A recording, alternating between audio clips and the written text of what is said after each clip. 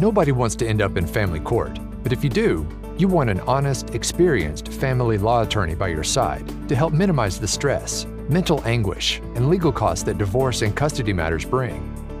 Welcome to In Your Best Interest. Texas divorce attorney and entrepreneur Justin Sizemore of the Sizemore Law Firm, entrepreneur Andrea Jones, freelance writer Mary Maloney, and guests share insight on what to expect and how to handle family law matters, the changing landscape of family law, and living the entrepreneur's life. Now, on to the show. Some of the biggest battles that play out in the family courts involve child custody. If you're gearing up for a custody battle of your own, it's important to understand the different options that are available to you. In this episode of In Your Best Interest, we'll discuss the difference between joint custody, 50-50 custody, primary custody, and sole custody, while shining a spotlight on the rights parents have under these different arrangements in Texas. Thanks for joining us for this episode of In Your Best Interest. I'm Mary Maloney, and today attorney Justin Sizemore, who's joining us remote today, as well as entrepreneur Andrea Jones. And I will try to clear up some misconceptions about child custody in Texas. So Justin, ground zero for custody starts with joint managing conservatorship here. Can you explain what that means and why it's generally a starting point in the Texas family courts? Well, joint managing conservatorship really is a title, and I'm very careful when we talk about joint managing conservatorship to not get too broad-based with the title and really break it down into what it is and what it isn't.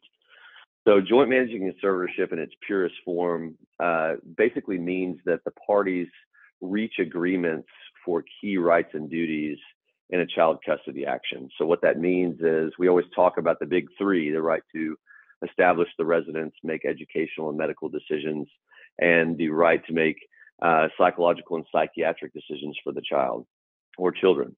And so when you talk about joint managing conservatorship, generally speaking, if you just start from the baseline, all of those rights would be subject to the agreement if it's true joint managing conservatorship, because what the court is saying in an order is that both parents equally contribute to the child's well-being, welfare, and decision-making that's involved with respect to conservatorship. It's also broken down into possession and access, and then obviously you have the financial, being the health insurance, the child support, payment of daycare, and medical expenses. And so true joint managing conservatorship in most people's minds is we're just kind of a 50-50 up the gut, if you will. And what I see a lot of clients doing is saying, well, the order says joint managing conservatorship, so we're just neutral. Well, you really need to break down those rights and duties because it's not always neutral. And you can give that overarching title of joint managing conservatorship, but really strip the rights from under it. So that's why I really want clients to understand what joint managing conservatorship is in its purest form, so that you know the rights that you're seeking if you're trying to expand or limit those rights of the other parent. And just calling them the joint managing conservator really doesn't have much significance unless you dive into those rights and duties.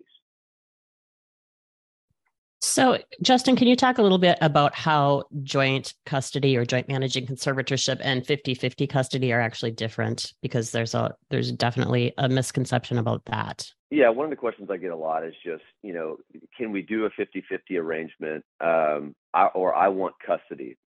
And keep in mind, the presumption in the Texas Family Code is that joint managing conservatorship is in the best interest of a child or children.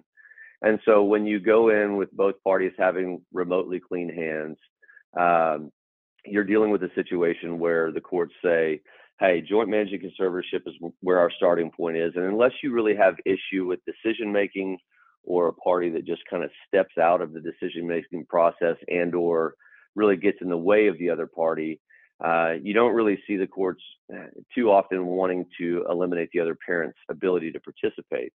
But you do have a trump card. And what that trump card generally entails is, for example, in education, if one party has the exclusive right to make educational decisions after consultation with the other parent, or subject to the agreement, or the sole and independent right, those are really your spectrum of different options in a conservatorship right. And that's just on the education and limited to education. Same for the issue of medical. Independent as to medical, or one party has the exclusive right, or the party has the right to make medical decisions after consultation or subject to the agreement. And the reason why those are all significant is because they have very different connotations on a going forward basis. Obviously, when you have a child that's 2 years old and you have a joint managing conservatorship with education being subject to the agreement, and the child's not in school yet or doesn't have any special needs or extracurricular needs that the school may impose, or similar with respect to the medical or psychiatric and psychological treatment of the child with respect to medication, the courts really have kind of want to take this ground of imposing a superior right as a tiebreaker in the event that parties reach an impasse. And the reason that's important is because if you don't have a tiebreaker, i.e. the person with the exclusive right after consultation, then you end up at an impasse, and or you end up with two parties making entirely different decisions for the child. And you can't have consistency, you can't have decisions made. And oftentimes the schools and or medical professionals are just in conflict with the parents, and they just want to step out. So courts try to eliminate a lot of that conflict, and they also want to eliminate the parties need to come right back to court in the event that there's an impasse. So when we talk about joint managing conservatorship and 50-50 arrangements, I get a lot of parents, fathers and mothers that call and say, hey, I just want to be equal. And even with the possession and access schedule that is 50-50, you can still have those trumping provisions in there that are necessary to make decisions and avoid court intervention. So what I tell all clients is, look, really think about what your role is with the child and what you've been doing and your level of involvement, because I can ask one or two questions of somebody who comes to court and says, hey, I want primary and I want the exclusive right to make medical decisions and educational decisions for the child. And I can really open up that client in cross-examination on the opposing side and ask them very specific questions that they just don't have the answers to. And if they're unprepared, then obviously their request falls on deaf ears. And, so it's A, important to prepare the clients of what you've been doing. It's B, important to say, well, if you're going to ask for these rights, you need to understand the kind of questions that can be thrown at you in a courtroom in a very rapid pace, in very different and chaotic manners, with interruptions and people walking into court and judges, stopping the hearings midstream to go take care of other things. So it's just really important to kind of come out with that power punch and have that clear plan for joint conservatorship, really separating those rights, and then two, really keeping the possession schedule separate from those rights. The other thing I want to touch on just very briefly is just the hierarchical structure or org chart for, in my opinion, what courts look at. Obviously, they want to adhere to the idea or ideal, if you will, of co-parenting. And that's the first step. Then they want to put the child first, and then the parents come third, and then third party is obviously down the trough. So it's just important to keep that in your mindset when you're thinking about legal strategy, because if you go in there and you don't think about co-parenting, or that is the court's goal, and you have the client that just wants to make all the decisions and doesn't want the other party to have input, that doesn't usually go very well. And you see clients say things like, well, there's no way that they can ever, ever satisfy the child or ever take care of the child in the way that I do it. And it comes off as arrogant. It comes off as a parent who doesn't seek or desire to co-parent. And, oftentimes that leads to a path of parental alienation and things that courts see, because keep in mind, they're watching a child from a lens of, birth all the way to the 18th birthday, right? They're not just looking at it from your little 2-year window or 5-year window that you might be considering your custody arrangement in.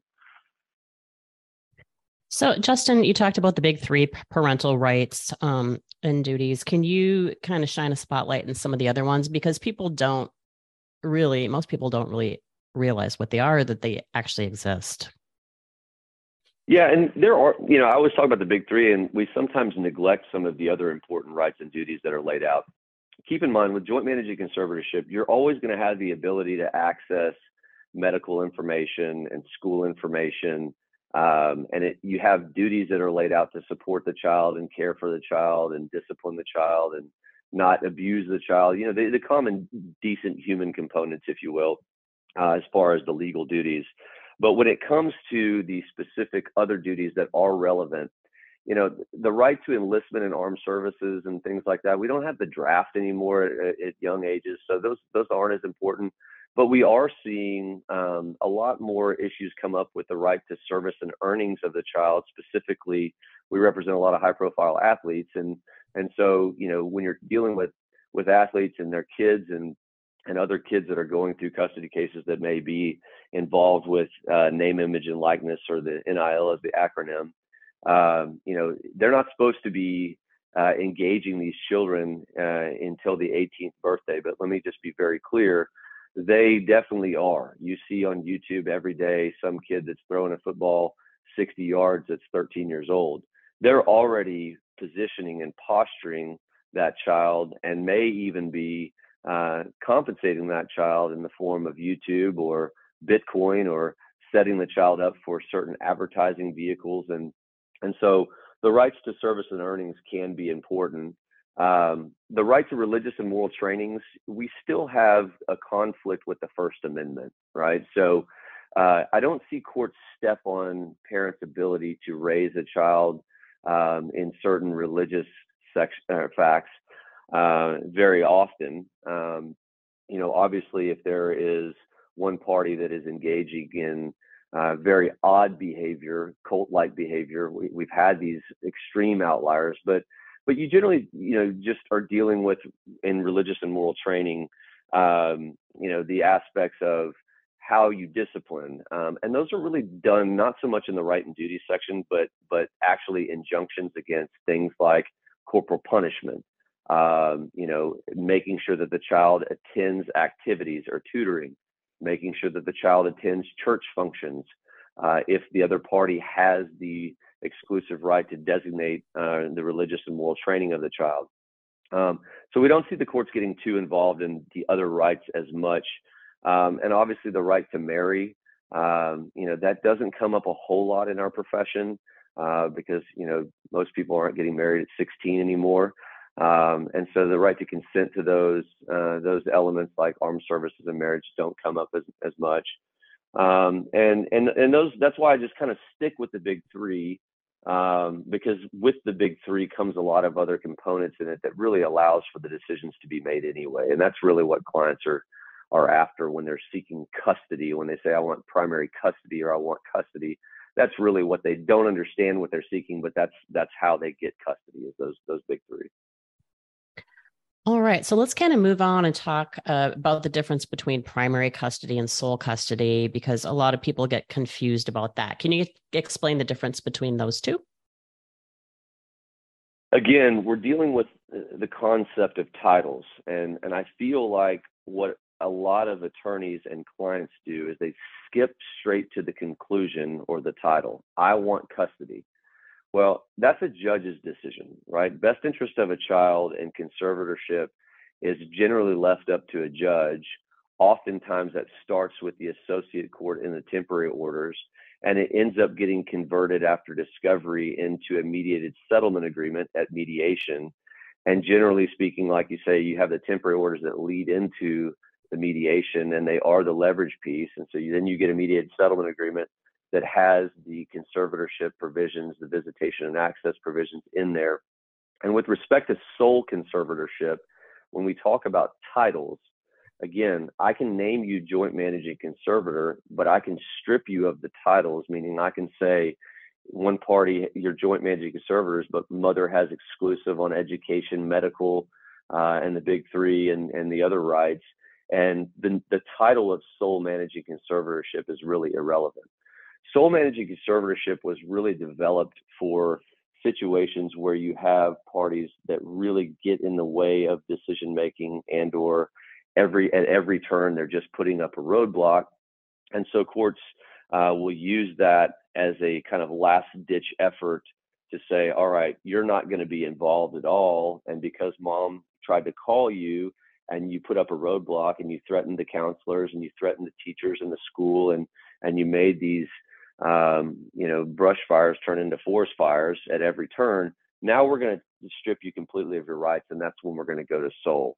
The other instance where we see SOL is, unfortunately, in the situation of family violence. The Family Code has a very clear provision that in the event that the court finds under the penal code that family violence has been committed, the court shall not name you joint managing conservators. And I can't tell you how many times there's been a protective order and or a finding of family violence, and I see joint managing conservatorship, and I'm like, how did you get named joint managing conservatorship or joint managing conservator? And the answer is, well, my lawyer didn't tell me about that, and it's a mandatory provision. So sometimes they reach agreements. So they made a finding on temporary orders that there was family violence or there was a protective order, and they just kind of walked through an order that has JMC or joint managing conservatorship in it.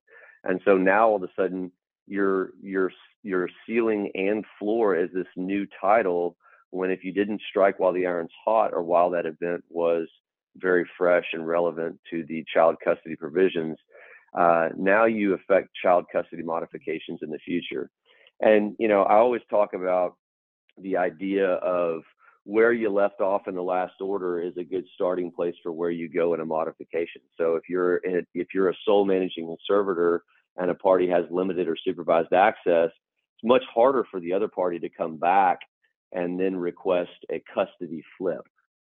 And so those provisions as far as SOL really are important to eliminate a lot of that hassle and headache that just creates a lot of stressors for a child and a family environment when you have one party that's just totally unreasonable and won't work with the other parent. But I don't pitch sole managing conservatorship or tell parties to go down that path unless it's absolutely necessary. That is a last-ditch effort that the party should be seeking for their child's sake, and also that the courts are willing to do because they want the parties, again, under that hierarchical org chart to work together under primary conservatorship for co-parenting, and then 2, putting the child first, and then 3, the parties.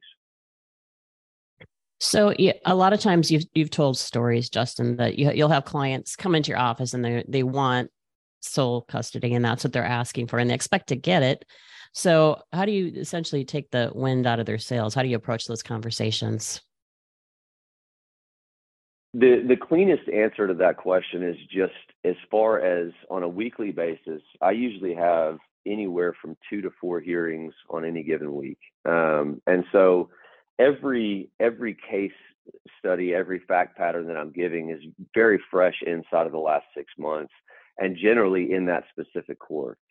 So when I can say things like, hey, we were in court yesterday and these were the fact patterns, and because you've given me this fact pattern and you feel that that should rise to the level of SOL, we want to be very careful of not over pleading or overstating our case. And I see so many, I call them the bulldog lawyers, the clients that want the bulldog. Those lawyers go in and they over ask or overreach for the relief. And the client's not even prepared for what the relief is, much less the facts that are necessary to get you there. And so what I do oftentimes is I actually cross-examine the client in front of a family member or in front of their key witnesses, so that I ask the third parties or staff members, how do you think that went for them? And what do you think the court would look at there? And sometimes it's just nice to have a third party that they trust in addition to us, and in addition to our team, tell them, hey, look, that didn't go very well for you, right? Because it's very hard when you've got emotions involved and your ex, or you're getting a divorce, or you've just recently separated. It's very hard when you take all of the emotional elements that you deal with on a personal basis in your individual relationship and not separate those from what's best for the child.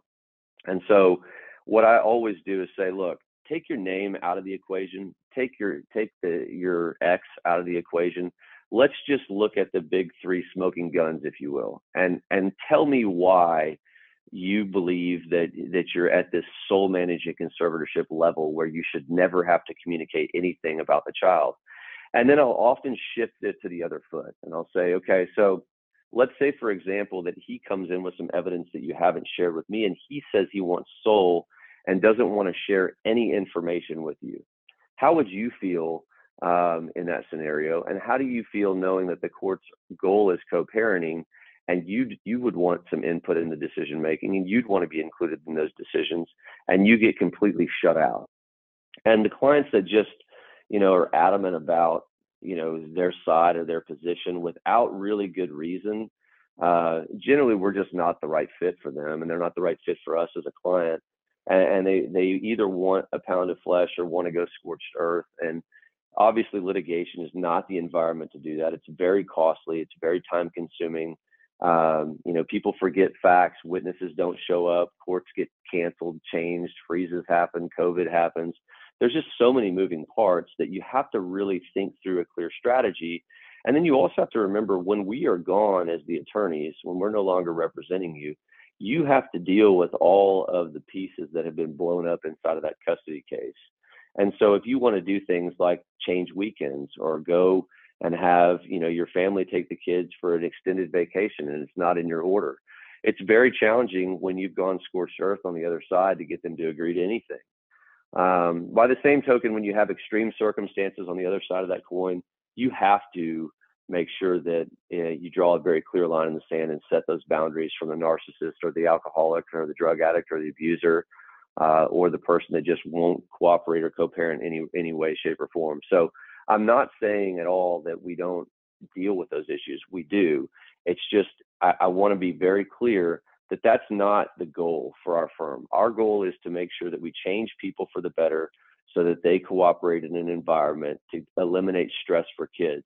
And I don't care how many times you do it and how good of a lawyer you are, if you blow up the world in a child custody situation, that child inevitably is going to be extremely anxiety-ridden, extremely stress-ridden, generally have all kinds of psychological and social issues that take years of healing. And so any lawyer that just comes out of the gate swinging and beating their chest or whatever they do, I feel like it's a total disservice to clients, because they're emotional and they want to win.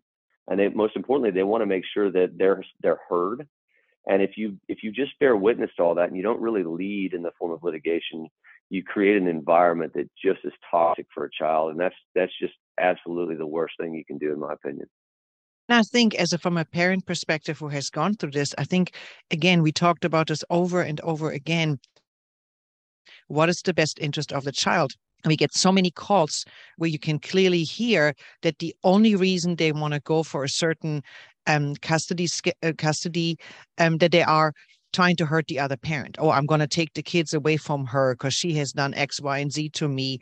Or I'm not going to let him have access to the kid because he left me for another woman. All those different scenarios. And at the end of the day, the only thing that matters are the kids. And the kids should be with both parents. You already mentioned that there are certain situations where that's not possible.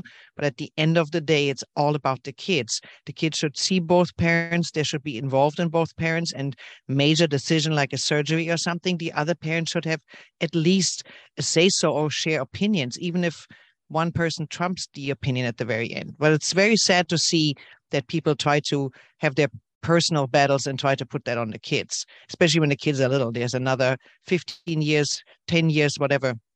You have to get along with each other. So it's very sad to see. Don't do that. Just focus on the kid. What would the kids, or think about your own parents. What would you, when you were a kid, how would you have felt if your parents would have done that to you? That you couldn't see your mom or couldn't see your dad anymore, or mom or dad is not involved. It's very sad. Don't do it. Yeah, Mary, on a final point on that, I oftentimes project to the future with respect to your kids having kids and getting married and going to college receptions and high school graduations, because when you're thinking about a 3 to 5 year old, you're not thinking that far down the trough. And so buying a vehicle for a child, paying for extracurriculars, a lot of times those provisions aren't going to be ordered, right? And so if you just blow up the world and go scorched earth again, you create scenarios that don't foster those environments. So you're really left out. While you've got the exclusive on decision making, you're really left to raise that child on your own financially. And the child support laws in Texas, as we know, with the cap of about $9,300 a month on the wages, you have one child at 20% of that, 2 kids at 25% of that, 3 kids at 30% of $9,300 as max child support, unless there's special needs. It doesn't leave a lot of room for financial assistance. And so I don't often see parties when they have been called everything under the sun and said that they can't raise the child and the child's in danger in their care, wanting to just pull out their wallet and help in other areas, that other parent. And you don't know what your financial circumstances are going to be in the future. So you really have to think about all those issues. So, in closing, for both of you, I'd really like to leave people with some tips on how to successfully co-parent and share custody. Andrea, you have lived it for many years, and Justin, you guide clients through it all the time. So I would love to hear both of your perspective on that as we close the podcast.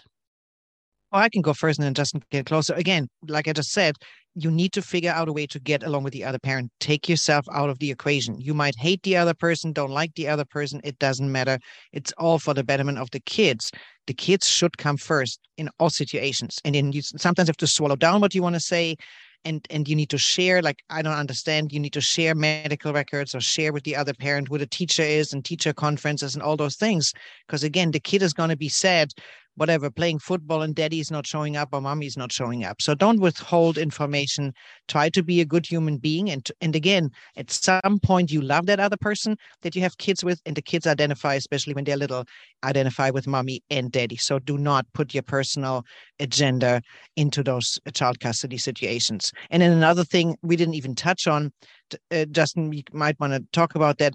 Trying to get 50-50 to just avoid paying child support is also not going to fly either. So just we hear that also, oh, I'm going to get half of the possession and I don't have to pay child support. That's also not how that works. What's best for the kid, put that first and then make decisions based on that. Yeah, I would go back to that 50-50 scenario, especially in modifications where one party has an expanded standard or standard possession schedule. I get the call all the time, hey, I want to go to 50-50. And the family code is very clear in case law that supports, the parent with the exclusive right to designate the residence, that in order to modify that and get temporary orders, you have to have a material and substantial change in circumstances that significantly impairs the emotional health, safety, and welfare of the child. And I can't tell you how many times parties file these 50-50 requests and we just go shut them down in the beginning in the temporary orders. Because they didn't do their homework and didn't do their research and didn't file the pleadings properly, didn't put the affidavits, didn't state all the facts that are necessary. The court's supposed to refuse and shall refuse to set a hearing if they don't find it. But sometimes they walk this through, they get a setting, and then you get to court and you hear parties, just come up with nonsensical approaches as to 50-50, or they just come in and literally say what's contrary to the law, which is, I just want more time. Well, tough cookies. That's not what the law states. And so I think 50-50 is a very careful observation and consideration when you're going to spend money on an attorney. They should really walk through the likelihood of that. But getting back to your question, Mary, as far as what I do with clients and with respect to co-parenting, I think the cleanest way to co-parent is to not project your beliefs or your speculation or your conclusion on the other parent.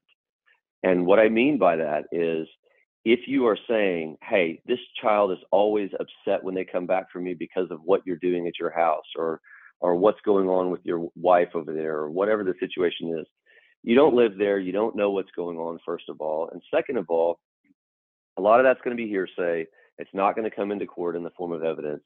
So the best way to really get information that solves these problems is to let the other party know, hey, how can we address these issues? I know you have issues with this counselor. Who would you suggest, and tell me why, right? Ask more open-ended questions when you're trying to get answers nailed down. I do that in depositions all the time, because usually the other party will expose themselves, or they'll kind of box themselves into a corner. And if they just shut down, well, then you've got them.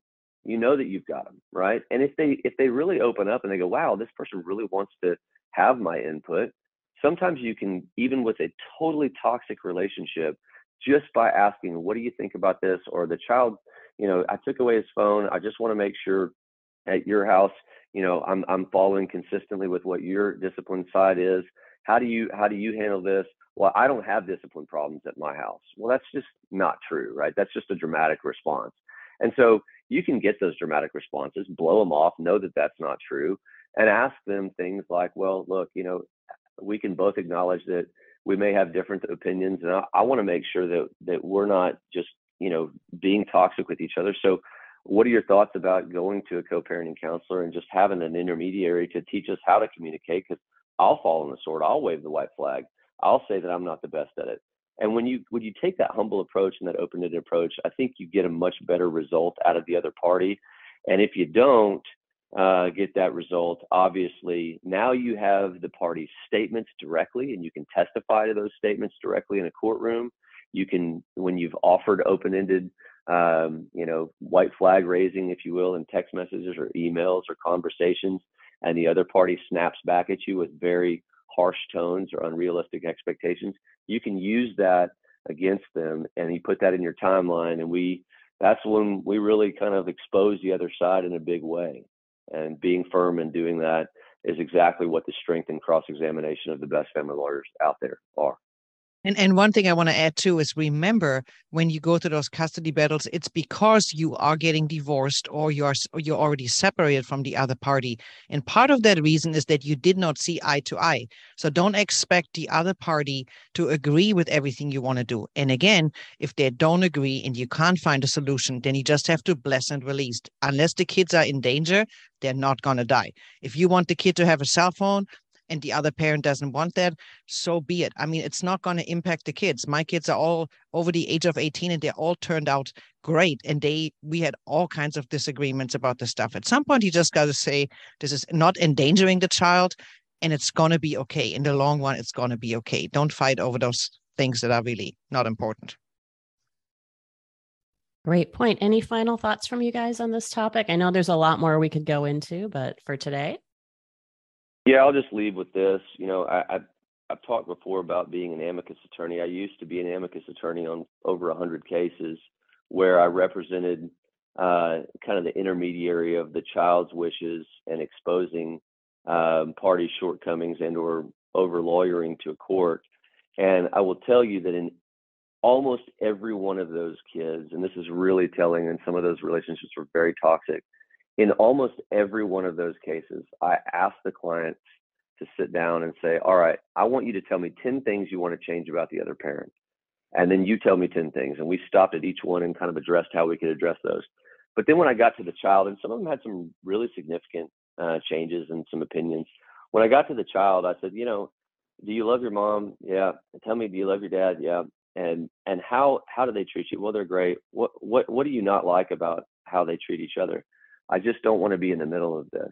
If you could have a wave a magic wand and you could have anything you want in life, I mean, anything, any toy, any car, anything, what would it be? I just want my parents to stop fighting. Almost 90% of the kids came out and said that. And in very toxic relationships where I was hired and brought in by the court to calm the waters, that's what they said.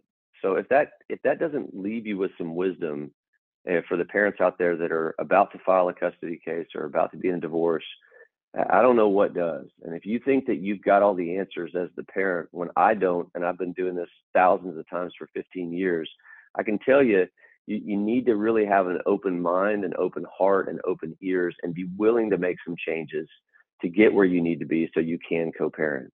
And if you can't, then we could absolutely put those boundaries in place, and the courts will enforce them over time, and it won't be on your dime or your time, as I always say, but they will execute very serious orders and really limit the other party from getting in the way of a good relationship with that child, and more importantly, getting in the way of two parents that are trying to work together.